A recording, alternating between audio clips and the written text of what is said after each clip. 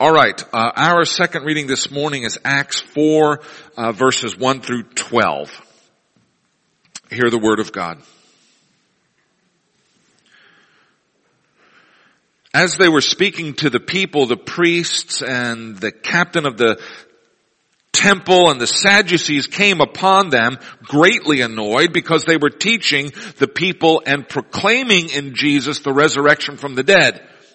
And they arrested them and put them in custody until the next day, for it was already evening. But many of those who had heard the word believed, and the number of the men came to about 5,000.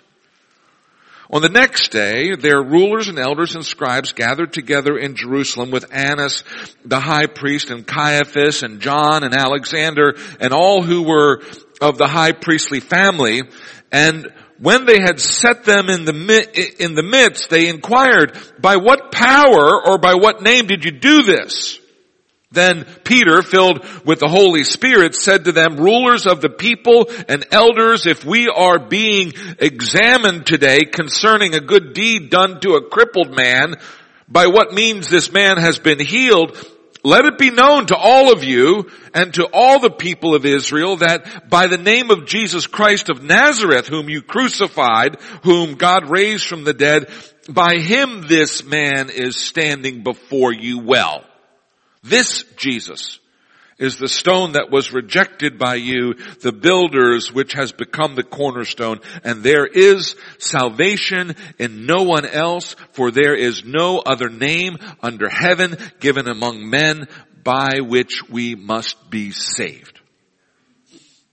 That is the word of the Lord. Let us pray. Father God, we thank you for your word, which is true, true, true, true.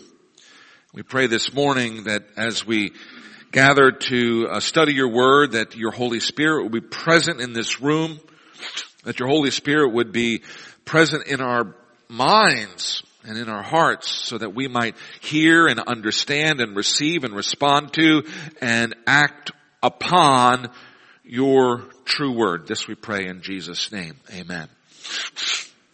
So Peter has healed a man who was 40 years old, a man who had been lame since birth. For 40 years this man had never walked. He was a familiar figure in the temple in Jerusalem. He would go there each day to beg. That's how he made his living. Peter and John come into the temple one day to attend the afternoon prayers, and they meet the lame man who asks them for money. And in Acts 3:6 we hear Peter say to this man, "I have no silver or gold, but what I have I will give to you. In the name of Jesus Christ of Nazareth, rise up and walk." And then Peter reaches down his hand and he grabs the hand of the man and he raises him up, and his legs are made strong, and for the first time in his life he's able to walk. Well, as you can imagine, this causes like a commotion. It causes a stir. This causes a crowd to gather around Peter and John and the healed man. And the healed man is clinging to the two of them. And Peter leads this crowd of people into the temple courts, into Solomon's portico, which is a colonnade along the eastern wall in the temple area. And it was the usual meeting place of the Christians in those early days. It was, in a certain sense, their church. And Peter begins to preach to this crowd who is attracted by this miracle. Now, we talked last week about Peter's sermon. It's in Acts chapter 3. The occasion of the sermon is the healing of a lame man. But the topic of the sermon is the identity of Jesus. Who is Jesus? And why is who he is so important to get right? Peter doesn't have any money, but he gives to the lame man what he does have, and he does it by saying, "In the name of Jesus Christ of Nazareth, rise up and walk." So who is this Jesus of Nazareth, and why should everybody know about him? In his sermon at Solomon's portico, Peter addresses the Jewish worshipers who are assembled there, and he says to them, Jesus was the holy and righteous one. That Jesus was the servant of the God of our fathers, that Jesus has been glorified by God. Peter calls Jesus the author of life. Peter says that even though the people in the temple that day were responsible for killing Jesus, and remember, we're only a couple of months after the crucifixion at this point, that even though the people in the temple that day were responsible for killing Jesus, that God had raised him from the dead, and that Jesus wasn't dead anymore. And Peter says that he and John and others had seen this resurrected Jesus. Peter then says that Jesus is the Christ, the Messiah. Peter reminds his listeners that the prophets foretold that the Messiah would suffer, and thus the passion of Jesus was a fulfillment of the Hebrew prophecies. That's all about Jesus. Peter's sermon was about who Jesus is. But knowledge of who Jesus is not enough by itself alone. It calls for a response. There is no way to be neutral toward the gospel.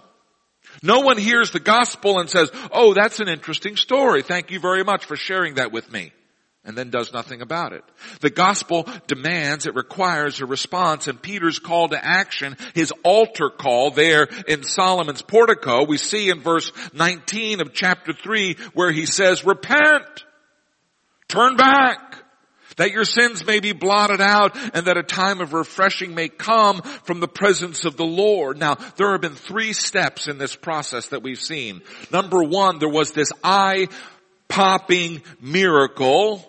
A miracle that requires the attention of the people. A lame man, a man who's been lame for 40 years, stands up and walks. Number 1. Number 2, Peter says that this miracle has happened because of Jesus. A man who was from God, a man that you killed, but then a man who was then raised from the dead. And then number 3, Peter invites this crowd who was guilty of the death of Jesus, to repent, to turn back, to have their sins blotted out, and to prepare for a time of refreshing.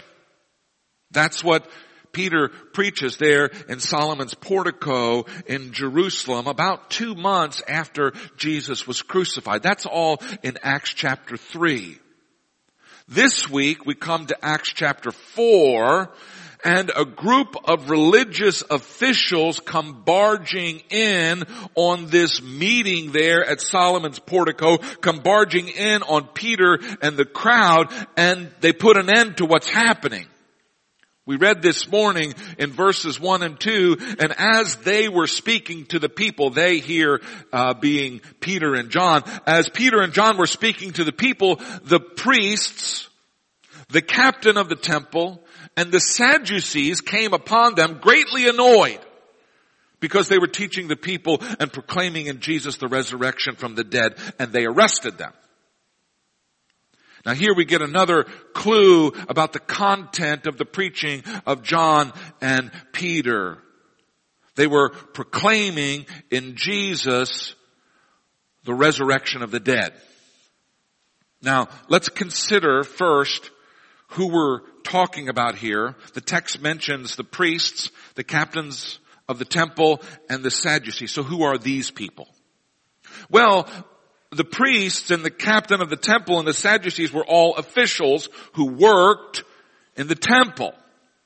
Now keep in mind that the temple is not like our church. The temple was a very large public building with an open courtyard around it. It is the most important building in all of Israel. It is a public building built with public money. There was, of course, no separation of church and state in ancient Israel. The temple was something like the mall in Washington. It belonged to the people, but it was under the control of certain officials who had been appointed to their position either by inheritance or by ancient rules.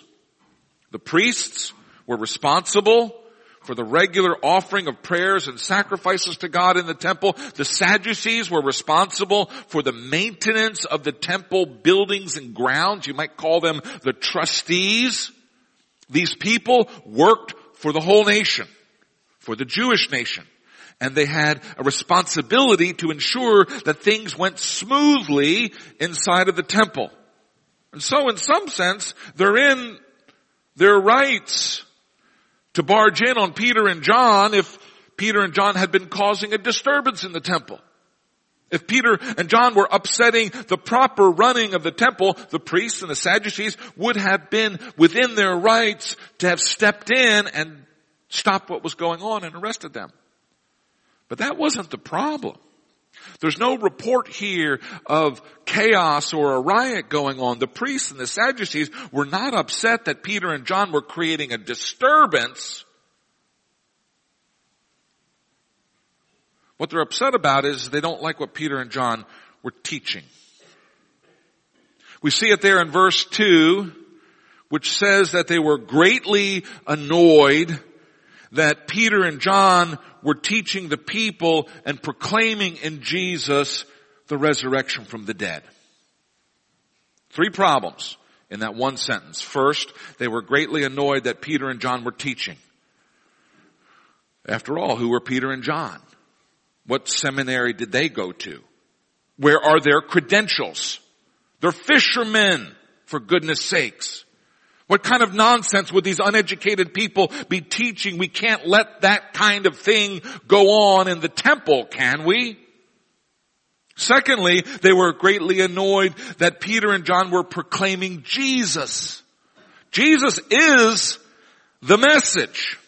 And there's just no way around this. Christianity is about Jesus, about who Jesus is and about what Jesus did. Christianity without Jesus is not Christianity. You can have all of the moral rules, all of the character traits that belong to Christian discipleship, but without Jesus, you're just a pagan on your way to hell. Because we do not save ourselves. Because living a Christian life does not save us. Because being good people does not send us to heaven. Christianity is about what Jesus did, not about what we do. What Jesus did was to redeem us from sin and hell by His own death on the cross. And hearing that greatly annoyed the people who were running the temple. And third, they were greatly annoyed that Peter and John were proclaiming in Jesus the resurrection from the dead. Now let's be clear what resurrection means. Resurrection is not reincarnation. Resurrection is not being an angel with a harp in heaven. Resurrection is not being remembered by your family after you die. Resurrection is when a human person dies, his body and soul separate, the body goes into the ground and rots, and the soul goes where souls go, and then later the soul returns to the rotten body, and the body gets up out of the ground and is alive again. That's resurrection. The resurrection of the dead is a fundamental Christian doctrine. It has always been since day one. But the Christians didn't invent resurrection. The promise of the resurrection is in the Old Testament. We hear David say, "For you will not abandon my soul to the grave, or let your Holy One see corruption, or let your Holy One rot." We hear Isaiah say, "Your dead shall live, their bodies shall rise. You who dwell in dust, awake and sing for joy, for your dew is the dew of light, and the earth shall give birth to the dead." At the time of Jesus, some Jews believed in the resurrection, and some Jews did not. The Pharisees believed in the resurrection, but the Sadducees did not. And the difference between the two groups is that the Sadducees only accepted the 5 books, the first 5 books of the Bible as scripture, the 5 books of Moses, and in those 5 books there is no mention of the resurrection. The Pharisees, however, adopted all 39 books of the Old Testament, and the promise of the resurrection shows up again and again in those writings and prophets. The Apostle Paul, or Saul, who was a Pharisee before he became a Christian, believed in the resurrection before his conversion. Paul was unmoved by the miracles of Jesus. Paul was unimpressed by the preaching of Jesus. Paul fought the early Christians tooth and nail, but one day the resurrected Jesus showed up, and he showed himself to Paul, and that's all Paul needed to know. That's what changed his mind. He believed in the resurrection, and then he saw the resurrected man, and Paul knew that Jesus had been crucified and had died, but then he saw him alive again, and it changed everything for Paul. The resurrection changes everything. Nearly 500 people saw the resurrected Jesus, and the church has always proclaimed that Jesus was the first fruit of a coming general resurrection. Jesus' resurrection was the down payment, the guarantee, the security deposit that assures us that there will be a general resurrection one day. If God can do it for Jesus, then yes, He can do it for me. That's what Paul was thinking when he saw the resurrected Jesus, and it changed his life, because when you know that a resurrection is coming, you think about death differently. And when you think about death differently, you think about life differently too. The Sadducees, however, rejected the idea of the resurrection. They were annoyed when they heard Peter and John preaching about the resurrection. They were so annoyed that they had them arrested. Peter and John then spend the night in jail, and the next day they're hauled before a council of rulers and elders and scribes, presided over by the high priest. And the question is put to them, by what power and by what name did you do this? Now surely that's the question that Peter and John were waiting for. It's the perfect question. It's the important question. By what power and by what name did you do this? And by this, we mean heal a lame man and preach about the resurrection. By what power or by what name did you do these things, you people who are nobodies? You people who have no credentials or education, by what name or by what power do you dare step into this temple and do these things? And Peter, filled with the Holy Spirit, says, by the name of Jesus Christ of Nazareth, whom you crucified, whom God raised from the dead. That's the name. Now I'm sure that the council wasn't very pleased with what they heard, but you have to admire Peter for giving a direct answer. By what name? By the name of Jesus Christ of Nazareth.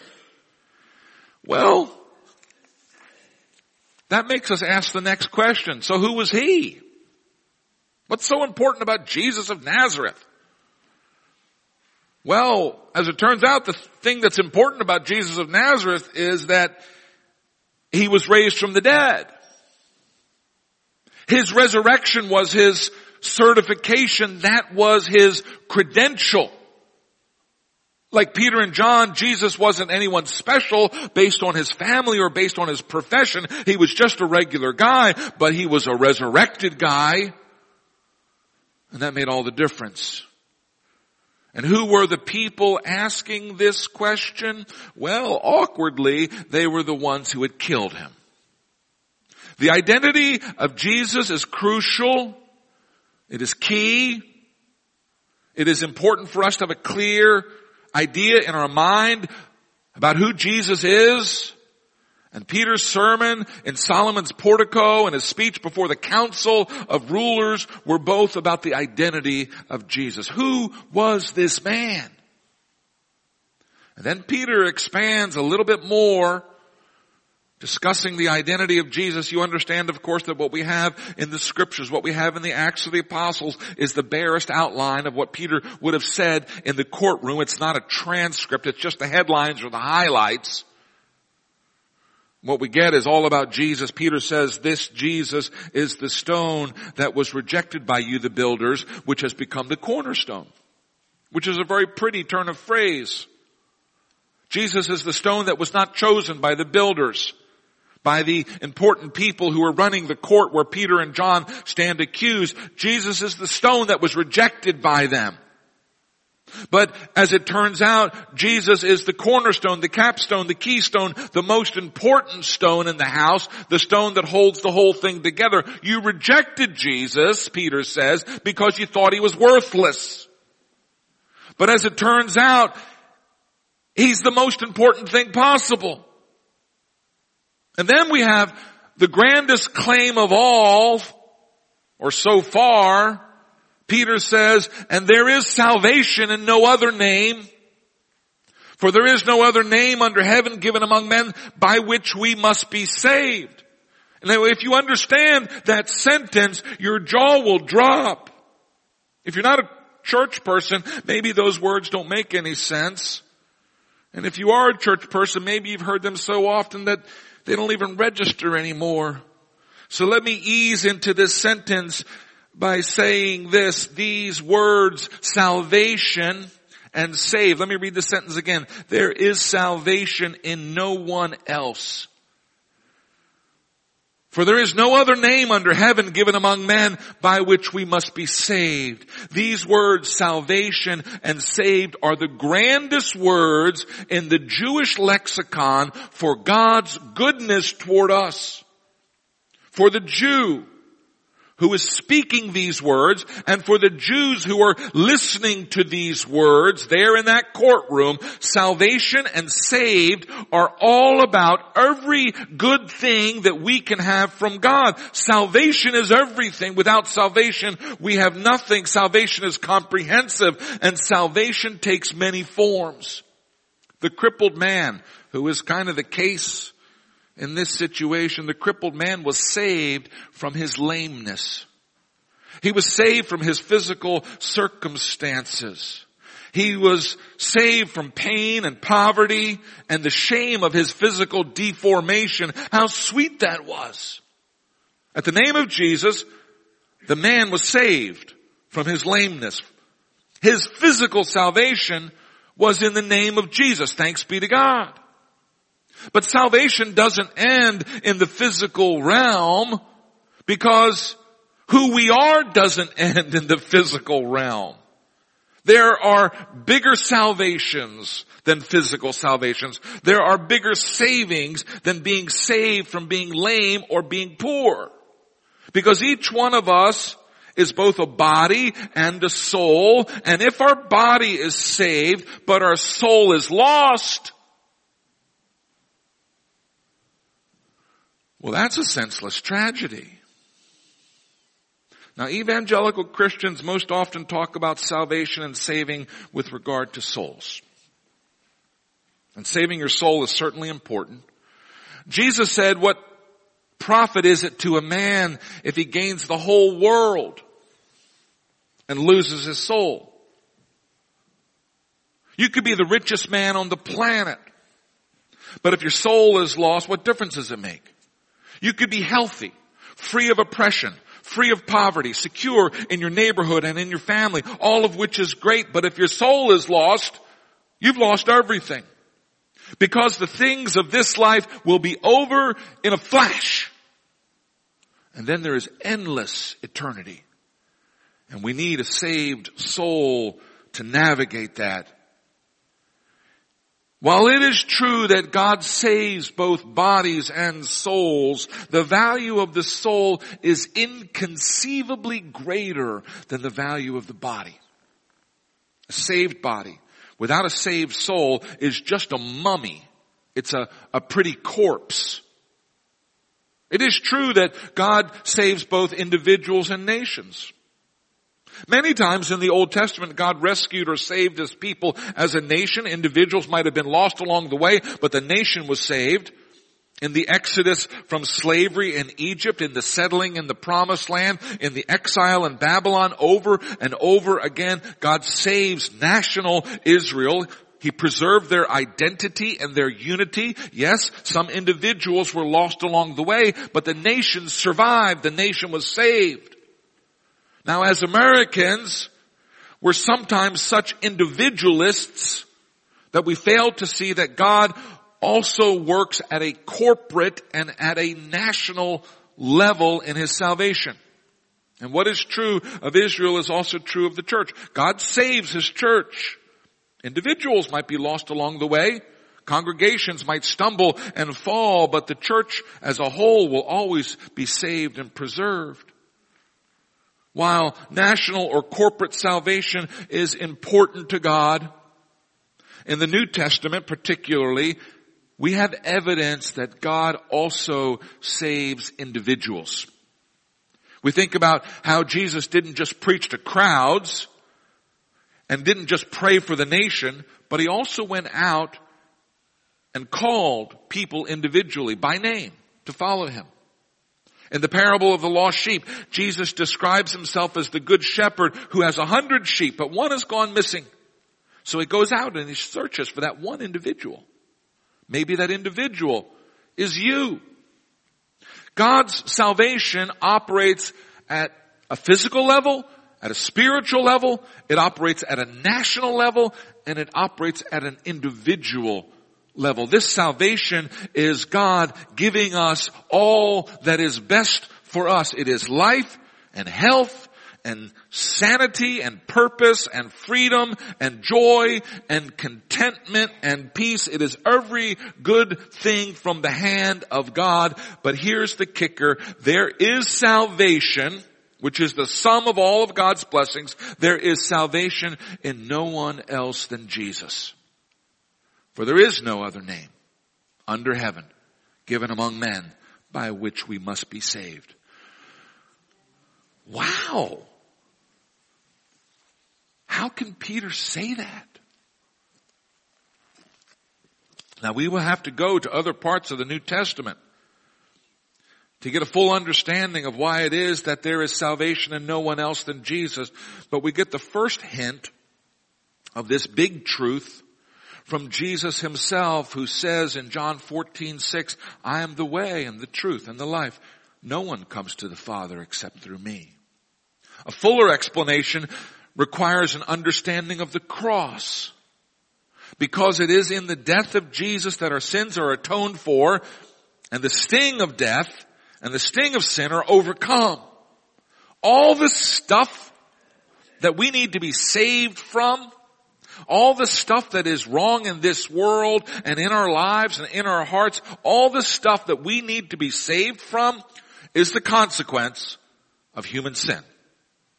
So if we're to be saved, both physically, spiritually, nationally, and individually, it must be in the name of Jesus, because Jesus is the Lamb of God who takes away the sins of the world. There is no other name under heaven by which we must be saved.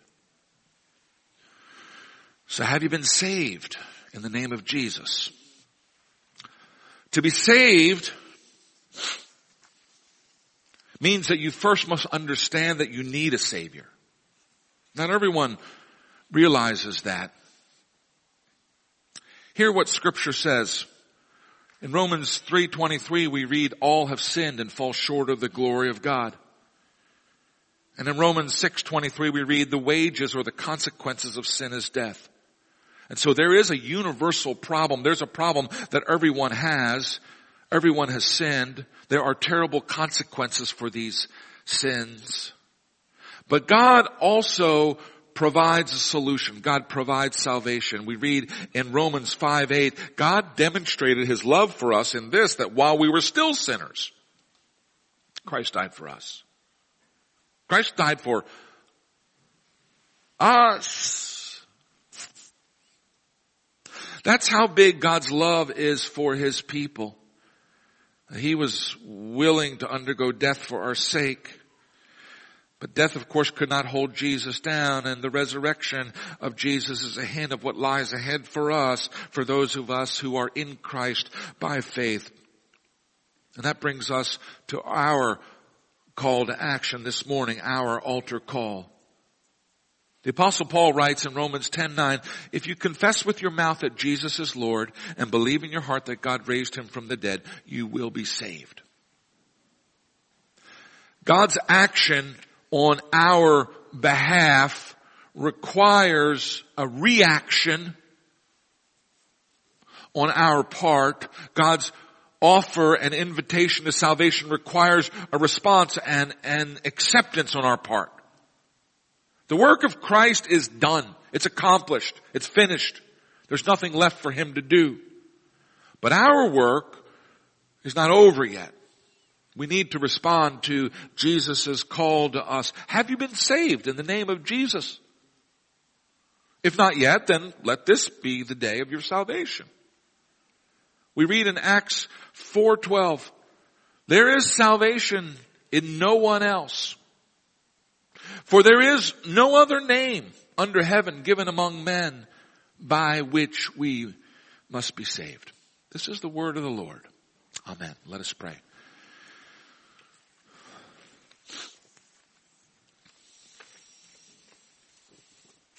Father God, we thank you for being with and sustaining Brother John and Brother Peter in the midst of the troubles that they were facing. We thank you that you made them courageous, that you filled them with your Holy Spirit. We thank you that you gave them an understanding of who Christ was, that they got to see the resurrected Jesus. We thank you that they believed in Jesus and called upon his name and were saved. We thank you for their willingness to proclaim that news even under threat of death to other people. And we thank you for all of the people who came to be followers of Christ, who were saved because of the testimony of Peter and John. And we thank you that we are here this morning because some of those people told some other people who told some other people who told some other people who told some other people who finally told us.